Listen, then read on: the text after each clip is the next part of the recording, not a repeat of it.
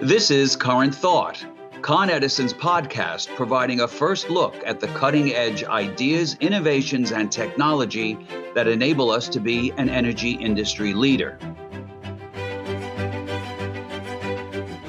Welcome to Current Thought. I'm your host, Anne-Marie Corbelis.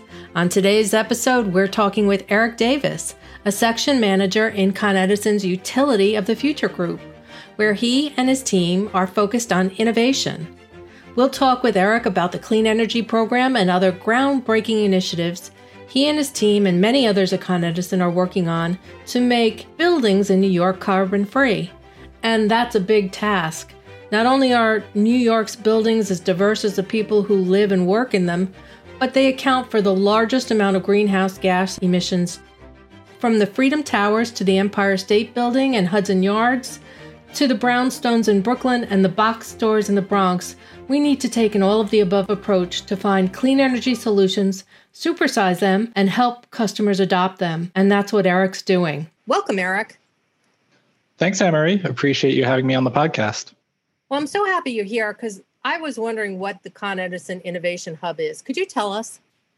Sure. The Innovation Hub is a group that was formed at Con Edison about 4 years ago to advance and scale technologies and process improvements within our company and with our customers. We work with our colleagues across the company to scout for new and promising innovations to not only help us solve our challenges, but also help New York City, New York State, and our customers reach our collective clean energy goals while doing so safely, reliably, equitably, and affordably. Meeting New York State energy goals is challenging, and there's something called the Clean Fight. Could you tell us more about that?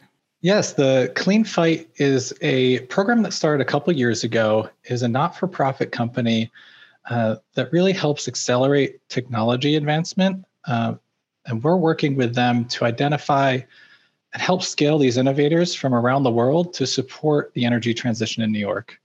And this boosts the economic opportunity and job creation for all, locally, again, and across the state.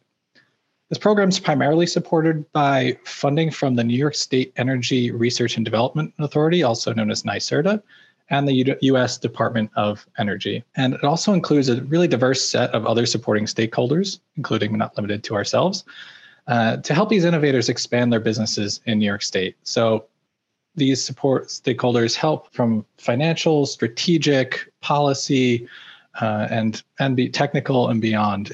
Everything you really need to know to scale your business in New York State, we're here to help. Eric, you mentioned that the Clean Fight is one of the initiatives that we're working with. Can you tell us a little bit more about the others? The Clean Fight is definitely not the only one, both in existence and one that we're working with. My group is responsible for co-leading with our research and development department and with others our involvement in related technology innovation and incubation programs. One notable one is called the Electric Power Research Institute, or EPRI's Incubate Energy Program. And this program is similar to the Clean Fight, but its scale spans well beyond the United States and involves 20 or so utilities currently, again, within the United States, but beyond as well, and many, many technology providers across the globe. And we're also less formally connected to various other programs and clean energy incubators or accelerators, venture capitalists, and other utilities across the country and globe, which help us further identify and support these new technology providers if and when they want to scale in the state and New York City.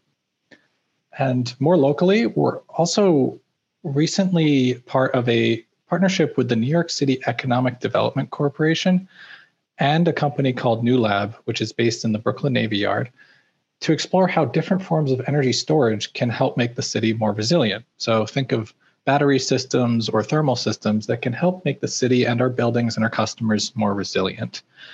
And we also have less formal partnerships, as I mentioned before, with local incubators such as the Urban Future Lab, which is part of New York University. When I think of incubators, I think of hatching chicken eggs in like a grade school. And so And it's kind of the same thing though, right? We're creating an atmosphere where these innovators can thrive and come up with solutions to some of our clean energy problems. Is that the same kind of idea? Yeah, that's a great analogy, actually. So firms or organizations such as the Urban Future Lab and New Lab provide both the office space to house these growing companies as they burst out of their eggshells, per se, and also expertise such as in-house entrepreneurs in residence, they're called, legal support, or other just business supportive items, from hardware, tools, and resources to some of those softer items I mentioned before in terms of legal or other strategic support. So yes, these types of businesses or organizations are really important often for giving a lending hand to these early stage companies and allowing them to more efficiently scale their businesses and increase the chances of their success. Wow, because you could have a great idea, but it can never, it may never come to fruition unless you have all of these other components that make it viable in the marketplace. I think I'm wondering, what are the most exciting technologies that you're seeing right now? Because you're on the cutting edge. Yes, again, there are way too many to cover in this one podcast, but I'll mention a few of them here, especially the ones that we've come across through the Clean Fight program.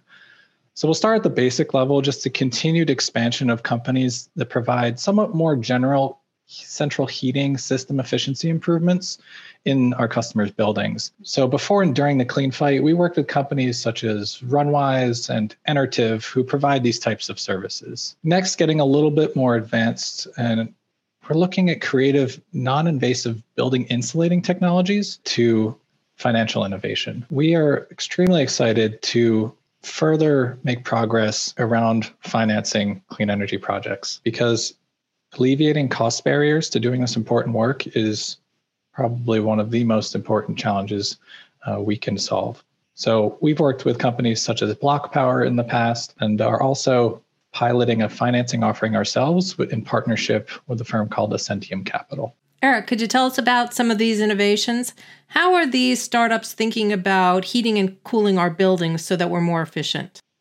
So general providers of central system improvements, these companies are improving and further digitizing existing traditional systems, which can be considered kind of analog or dumb in some circles, making them smarter, taking these older central systems, whether natural gas fired or oil fired heating and hot water systems, and making them significantly more efficient with modern communications, weather forecasting, demand forecasting from the people in the building, and then adding controls to those systems to make them deliver what is needed when is needed, and not overheating the space or hot water. And many of these central systems, I mentioned natural gas fired and oil fired, despite our clean energy goals to transition these to likely all electric in the future, these systems will remain in place for quite some time. So it's important that we make them as efficient as possible until the time does come when they are replaced with those cleaner, likely all electric systems. At the risk of sounding a little analogish, I was hoping you could tell us what some of these smart features are. Traditionally, these systems have been installed with pretty basic control and kind of turn on, turn off methodologies. But when you start to tack on some of these smarter systems that can better forecast and learn from the people using their output in the building, then you can better match the supply that these systems are providing with the demand that the customers or the tenants are requiring on their end. So matching that supply and demand makes the whole system more efficient, which reduces the cost to the tenants and the building owners, makes things more comfortable in terms of space heating, and generally makes things cleaner because the system is running more efficiently, therefore emitting less. Wow, that's great. And you talked about window inserts. How do these things work, and what do they do? Window inserts, it may sound super simple, which it is, but it's a good, smart innovation in we call it a general building shell space or building envelope space. So these products simply attach to the inside of a window or window frame and improve an older window's insulating characteristics by helping reduce heating losses in the winter and reduce cooling losses in the summer at a much lower cost and lower installation effort than replacing entire windows. Just think about replacing windows. You have to take them out, make sure all the measurements are consistent, put new windows in. That's extremely difficult to do, especially in our dense building environment in New York City. So if we're able to retrofit these buildings with inserts, we can achieve somewhat similar insulating characteristics as replacing with new windows at a much, again, lower cost of product and installation. Well, that's really cool. These window inserts would stay in all year around, I assume. Yes. They are semi-permanent. You can remove them quite easily, but they're meant to stay in place all year round.